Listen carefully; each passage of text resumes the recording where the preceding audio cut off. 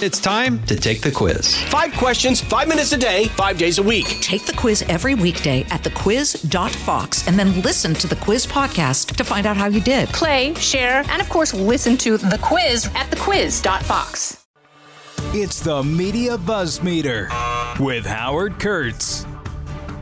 I've got 42 different angles on President Biden's State of the Union. Don't worry, you'll be well covered on this, including some that maybe you haven't considered. Had a column up that went up about 10:30 Eastern last night on the speech, doing it in real time, which I think is the way to do it.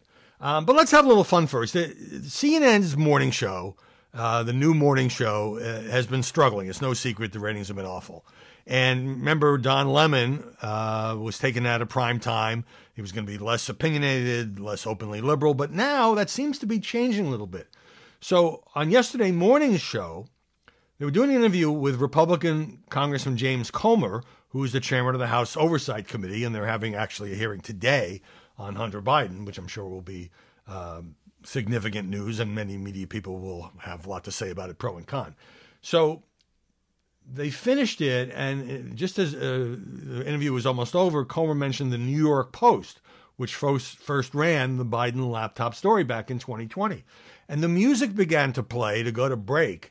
And Don Lemon was like, hold on with the music, please. He doesn't want to go to break. He said, there's no shared reality with somebody like Congressman Comer. American people are going to have to suffer through all this stuff, from election deniers to people who don't believe in facts. We don't have a shared reality. And now it's taken center stage. So, first of all, this is a very odd argument for Don Lemon to make, because while the New York Post was first and widely criticized, it was right. The New York Times says so. The Washington Post says so. CNN says so. CNN had a report last year saying the material from the laptop has been confirmed. So why did he go off on that? But I'm thinking, because there's another thing that he went off on, that maybe this is not just, Don Lemon being emotional or he can't help himself. That maybe, because they just bounced the executive producer to another show and bringing in a new EP, that maybe they want Lemon to stir it up a little bit more, to be a little bit more openly liberal, as he was at 10 o'clock at night. Just a theory I'm throwing out there. All right. Meanwhile, a member of Biden's cabinet is leaving. Marty Walsh, the labor secretary. Politico says, according to sources, that he is out. He is going to become, this sounds like a pretty cushy and I'm sure well-paying job, the head of the National Hockey League Players Association. He run the NHL union. So last night, when you have the State of the Union, there's always a designated survivor, which means one member of the cabinet doesn't go to the speech just in case, there's a bomb blows up or something like that. And who was it? Marty Walsh. You would think, this is his last week or two, they would let him go to the State of the Union. But no, it's like, you're out of here, dude. You're going to go play with a hockey league. You forget about it. You can't get a ticket. Okay, big sports news. LeBron James breaking what was once considered an unbreakable record. Kareem Abdul-Jabbar's all-time scoring record in the NBA. And as he got closer and closer, the watch has been on. And so yesterday, in a loss to the Oklahoma City Thunder, LeBron James broke the record, which was 38,387 points, which just, you have to have incredible consistency over like a 20-year season, 20 seasons, to be able to even come close. It's not like, the equivalent of hitting a lot of home runs one year, or being the leading scorer one year, or even, scoring 100 points in a game as Will Chamberlain did. You got to be really consistent. I respect LeBron James as an athlete. I've never really warmed to him because I think he's not a warm and fuzzy guy. Kareem, meanwhile, has gone on to a whole career of punditry, writes columns for Time Magazine and so forth. Anyway, he gave a rather clinical description. I guess he had thought about how he would break the record. He said, I was able to get to a good spot and to get to one of my patented fadeaway shots. A lot of people wanted me to go to the skyhook to break the record, or one of my signature dunks. But my fadeaway is a signature play as well. I was able to get it, nothing but net. And they stopped the game, and there was a ceremony. And look, it's quite an incredible feat. Michael Jackson's estate, according to Variety, is in the process of selling half of his music catalog. The deal, according to these sources, would be $800 to $900 million. And that would include MJ the Musical Broadway show, and there's a biopic coming up. So you could see where it'd be pretty attractive, but it's amazing how, especially, I mean, unfortunately, the case of Michael Jackson, he's not around, but how so many of these aging artists, David Crosby did it before his death, selling their catalogs, the rights to their songs, which, it's hard, would have been hard for me to imagine in, let's say, 1969, the writer's catalog, with a few possible exceptions, being worth so much money. I wanted to get to this yesterday. The death toll that keeps rising from this terrifying earthquake in Turkey and parts of Syria. Now 11,000 people.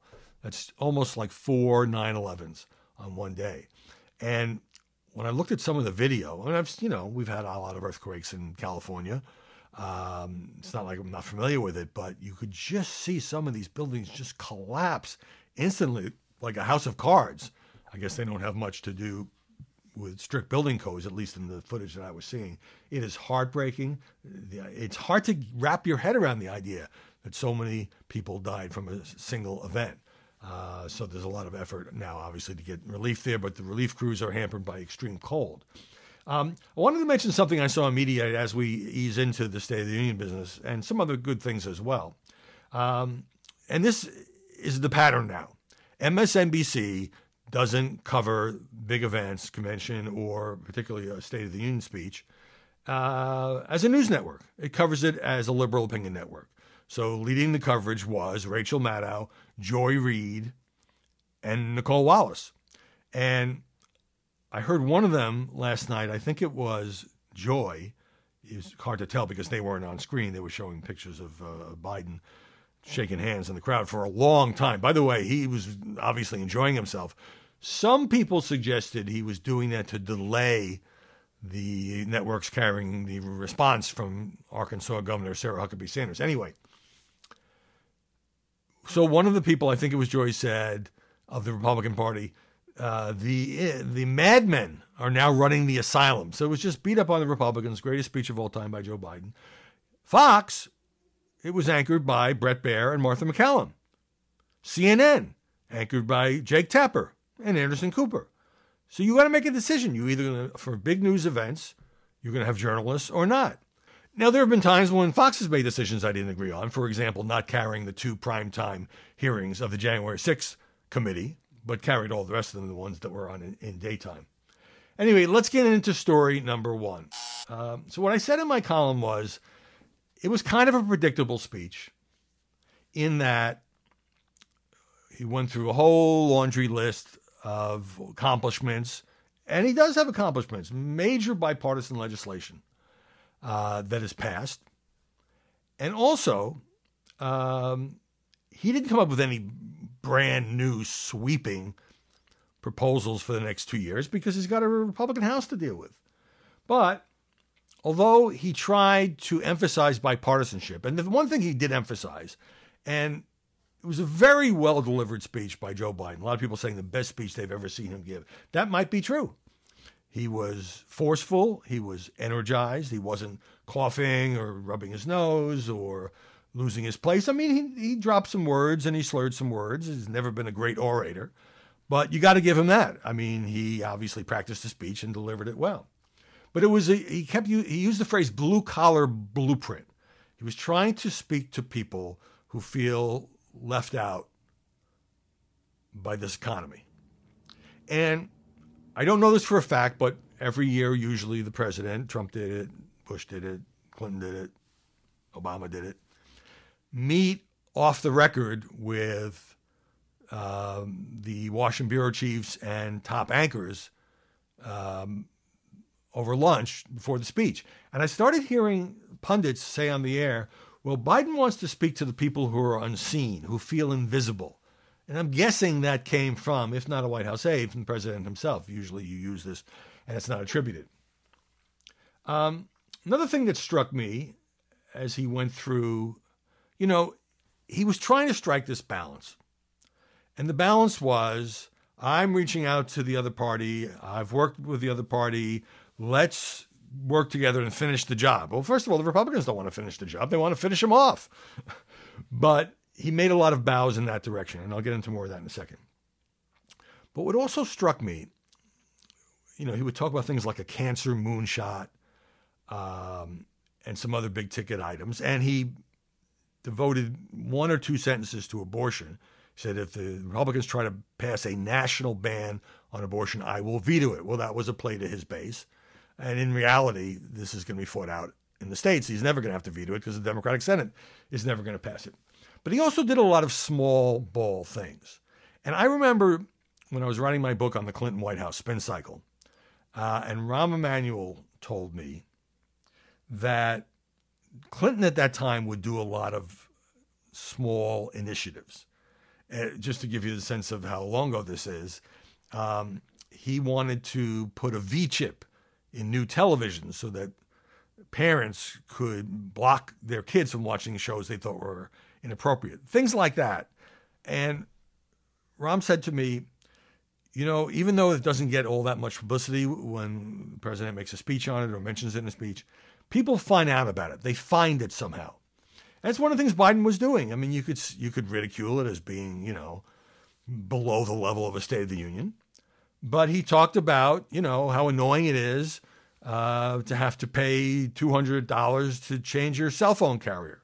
How annoying it is, how unfair it is for you to be charged extra to change your seat on an airline so you could sit with your kids.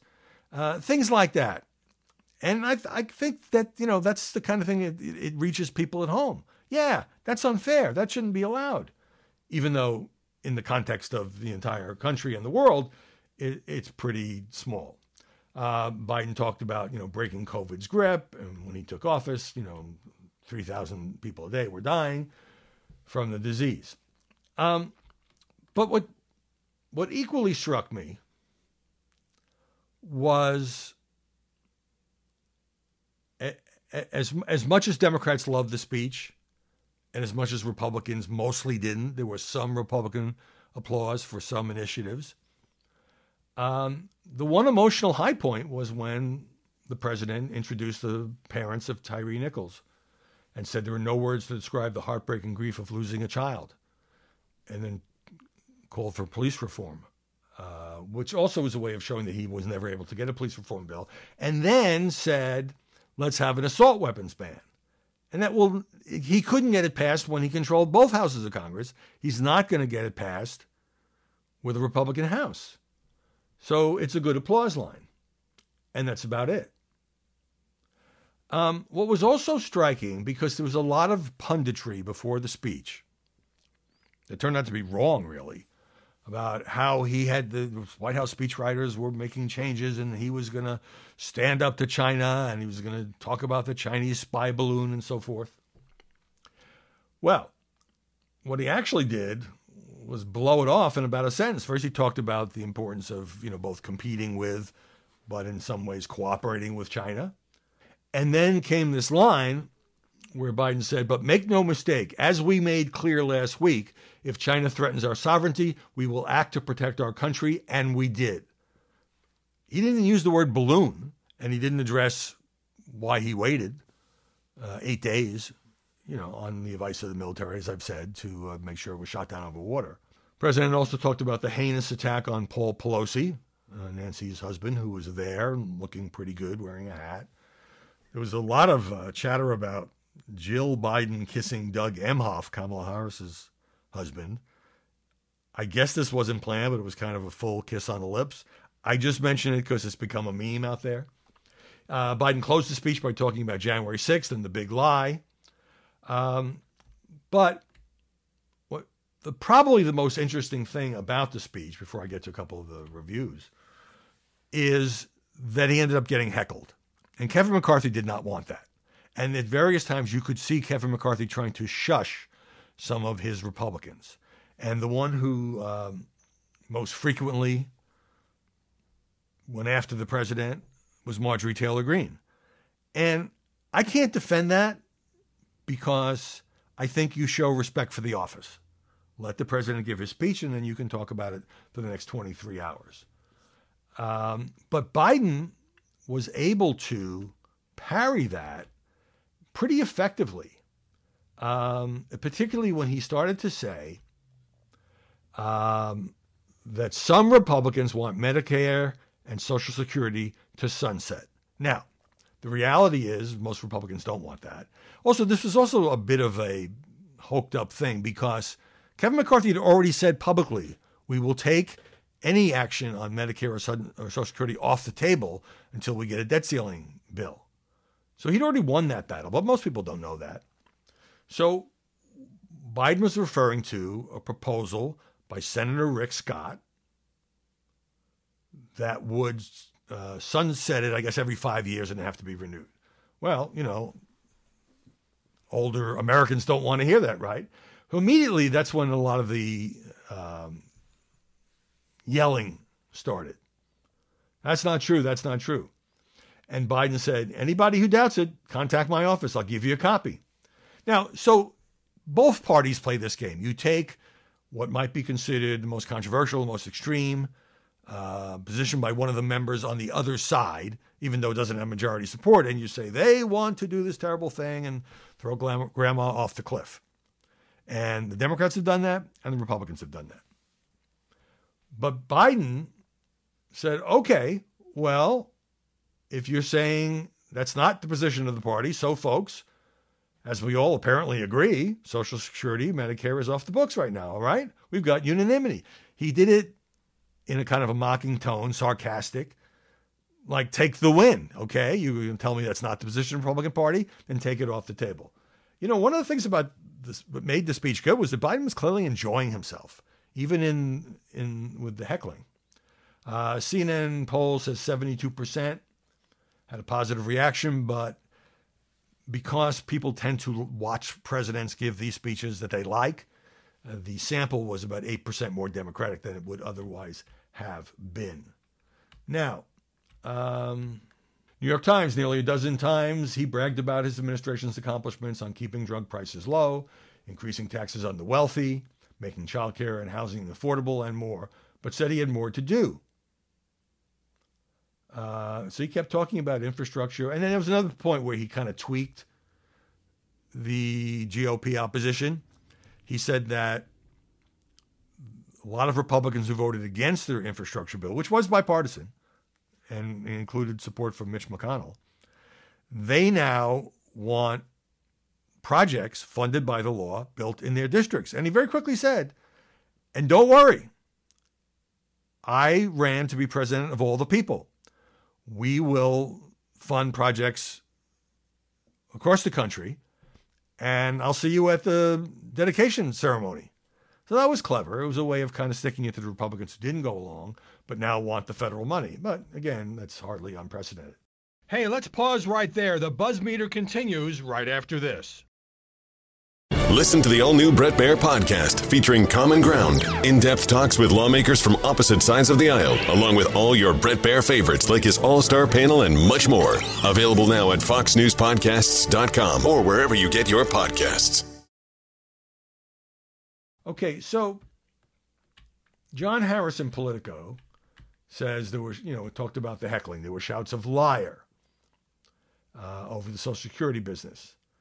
He sought to present himself as a common-sense realist, in touch with everyday concerns of voters, inviting the opposition to choose between joining him to solve problems or risk being portrayed as obstructionists and extremists. Now, as Harris points out, it was back in 2009 when President Obama's speech to Congress was interrupted by Republican Congressman Joe Wilson, who shouted, "You lie." This created such an uproar that many Republicans were embarrassed, and Wilson apologized. But now, according to the count of a Politico reporter, Marjorie Taylor Greene shouted out at least 9 times that Biden was a liar, and that this was kind of a gift to Biden because he got to play off it. But again, I don't think that's what Kevin McCarthy wanted. and I believe in showing respect to the office. Now, I think somebody somehow got a hold of Donald Trump's phone because he made this video, it was actually pre-taped before the speech, in which he just went off, the country's falling apart, we're being overrun by millions of illegal immigrants. Biden has brought us to the brink of World War III. He is the most corrupt president in American history by far. I mean, this was just throwing out all of this red meat. But then, after the video, there was a posting. It doesn't sound like Donald Trump, but he said, look, he worked hard tonight. It's not a natural thing for him, never was, never will be, but you got to give him credit for trying. I disagree with him on most of his policies, but he put into words what he felt and ended up the evening far stronger than he began. Give him credit for that. I've never heard Donald Trump say anything like that, but any of his political opponents. Maybe he felt the need to balance a little bit the harshness of the video. Number 2, the dust-up between Mitt Romney and George Santos. So Santos was right in the middle of the chamber. You know, people wait hours to get at those aisle seats so they can shake the president's hand and get a little camera time. And Mitt goes over to him and says, "You don't belong here." And Santos's response was, "Go tell that to the 142,000 people who voted for me." Mitt, you're an ass. Santos, you're a much bigger asshole. And then, Mitt Romney is walking through the rotunda trailed by a whole bunch of reporters. And he's talking about this. And he just goes on and on. He says, "I don't think you ought to be in Congress. And you certainly shouldn't be in the aisle, try to shake the hand of the President of the United States and dignitaries coming in. It's an embarrassment. If he had any shame at all, he wouldn't be there." So that was fun. I mentioned Sarah Huckabee Sanders, the former Trump press secretary, who gave the response for the GOP, newly elected governor. Father, of course, was governor. Of course, she was Donald Trump's press secretary. And yet didn't mention Trump by name in her response, and at one point talked about a new generation of leaders for the GOP, of which I guess she's one. No question about that. But you would think that she wouldn't necessarily send that particular signal since her former boss is, at least as of now, the front runner for the Republican nomination. So Governor Huckabee Sanders talked about woke fantasies. She said, "Most Americans simply want to live their lives in freedom and peace, but we are under attack in a left-wing culture war we didn't start and never wanted to fight." And she went on to say that the dividing line in America is no longer between right or left. The choice is between normal or crazy. And needless to say, that got a lot of attention. Number 3, Charles Cook of National Review, not a fan of Joe Biden, also not a fan of Donald Trump. And he writes with this British fervor. What's the right word? He knows how to eviscerate people, but in a very high-toned accent. So he had a piece in National Review saying of Biden, if Republicans don't get their act together, he's going to get away with it. Looked at objectively, Joe Biden's presidency has been a disaster. The guy's a fraud, a liar, and a crank. He disrespects his oath of office, refuses to engage with the public at anything approaching a normal rate. His mind is slow. His speech is meandering. His grasp of the topic at hand ranges from tenuous to non-existent. Okay, we get it. You don't think much of Joe Biden or his presidency. I am told it is mean to say such things. Perhaps it is. But I'm not the only one who has noticed that Biden's lost a step. Well, obviously, the country has noticed that as well. And you see that showing up in the polls. And then he goes on to say that because the Democrats have lost so many races at the congressional and state levels, they don't have much of a bench. And therefore, in comparison to any alternatives, Biden is the best of the bunch. And deep down, he knows it. In a normal political environment, says Cook, Biden would already be a lame duck. But we don't live in such an environment. We live in an environment in which, despite having tried to stage a coup, Donald Trump is considered a viable candidate for the Republican nomination.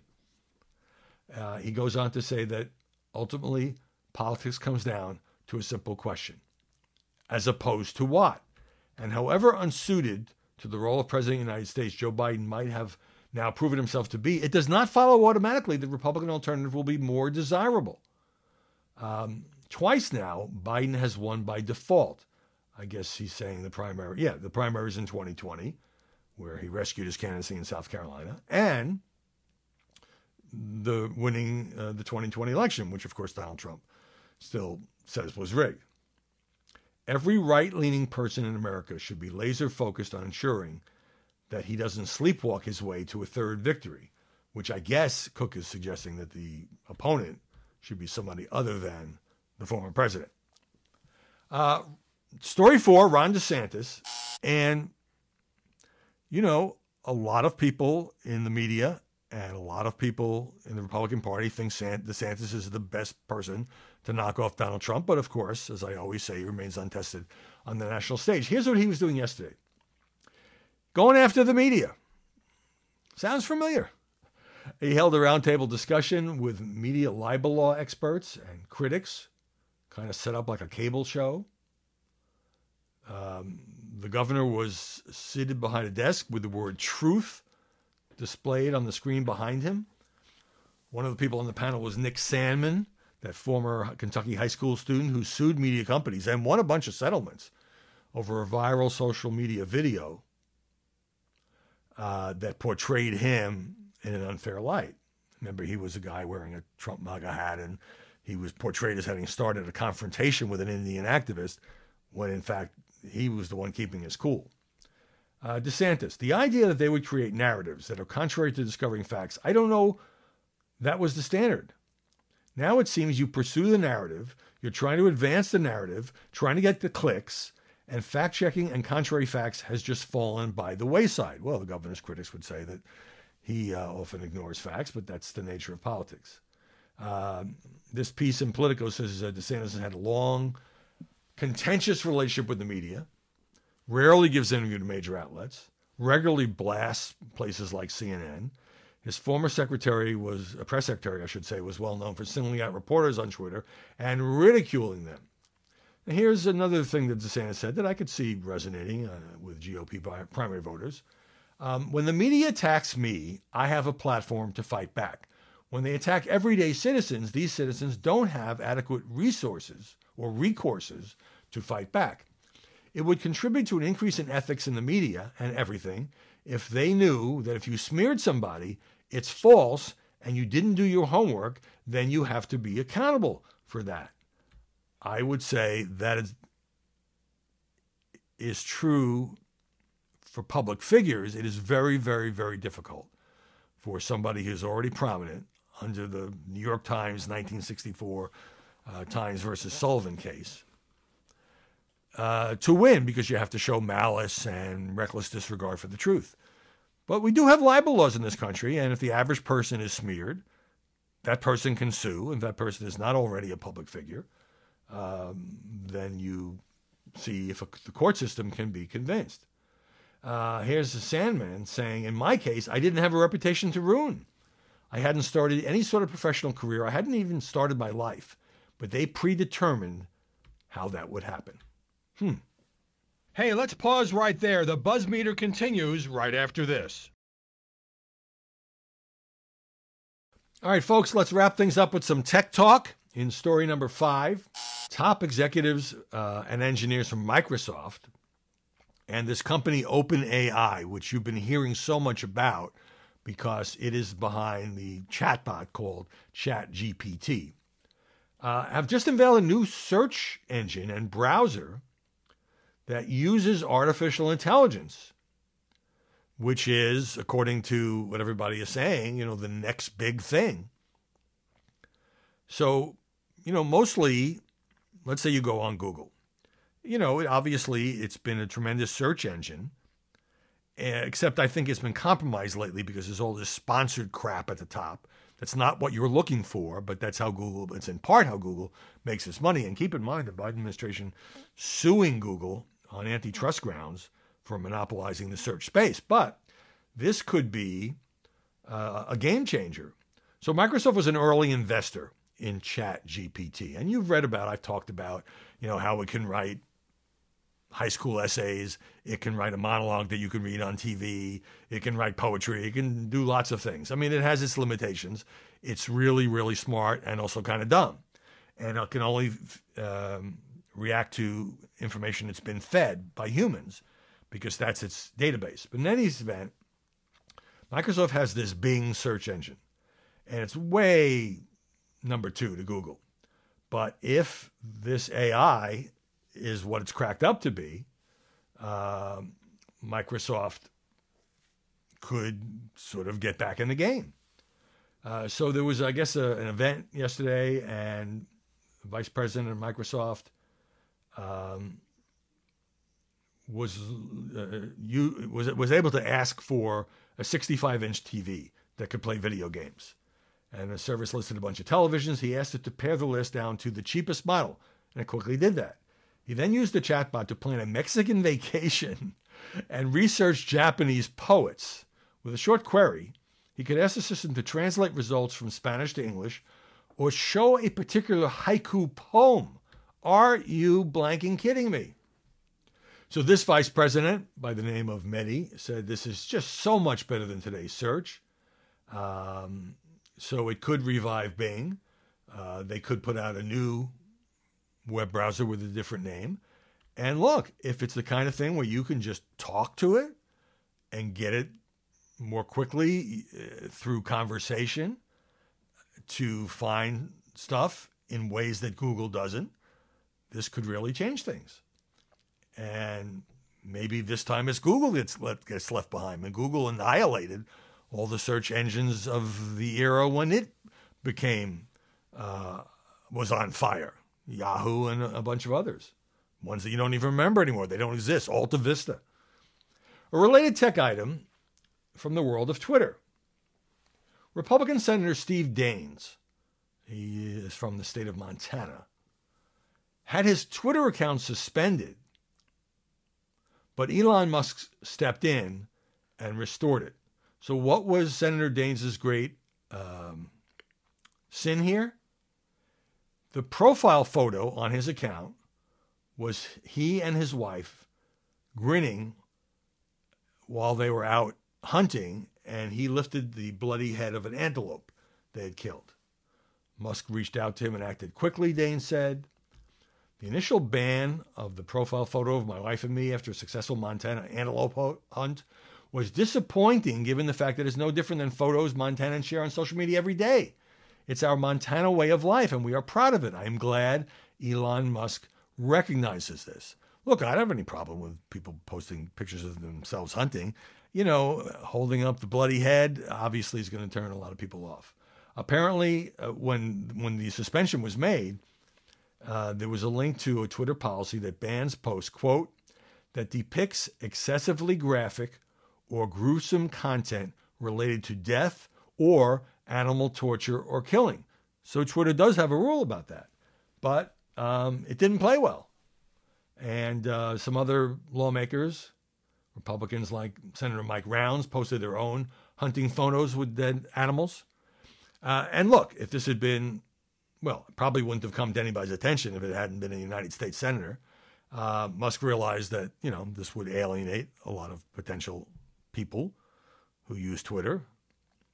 And he fixed the problem. But I guess the other problem is Twitter has a rule about not showing anything relating to animal torture or killing. So to be consistent, to be logical, Musk would have to change that rule. And, like a lot of these things, it's like, where do you draw the line? A lot of people are going to find different things offensive, and others are going to think it's great. That's why it's not rocket science running Twitter. It's harder. You got all of these conflicting desires and demands. And, Musk seems to be, remember he was going to give up the CEO job, but he seems to still be the chief twit, trying to resolve these various things. Well, really appreciated the chance to spend this time with you, whether you watched the speech or not. I think it's going to make news for a couple of days, and I think it's going to fade. I think, like a lot of State of the Union speeches, this is not unique to Joe Biden. It gets hotly debated for about 48 hours, and unless there's some super controversial proposal or moment, it fades, and we're on to something else, the next balloon, so to speak. Hope you'll subscribe if you're not already getting this podcast. Apple iTunes is a good place to do it. You don't get the ads. And we will see you tomorrow with more BuzzMeter. Listen ad-free on Fox News Podcasts and via Apple Podcasts, and Prime members can listen to this show ad-free on Amazon Music. I'm Guy Benson. Join me weekdays at 3 p.m. Eastern as we break down the biggest stories of the day with some of the biggest newsmakers and guests. Listen live on the Fox News app or get the free podcast at GuyBensonShow.com.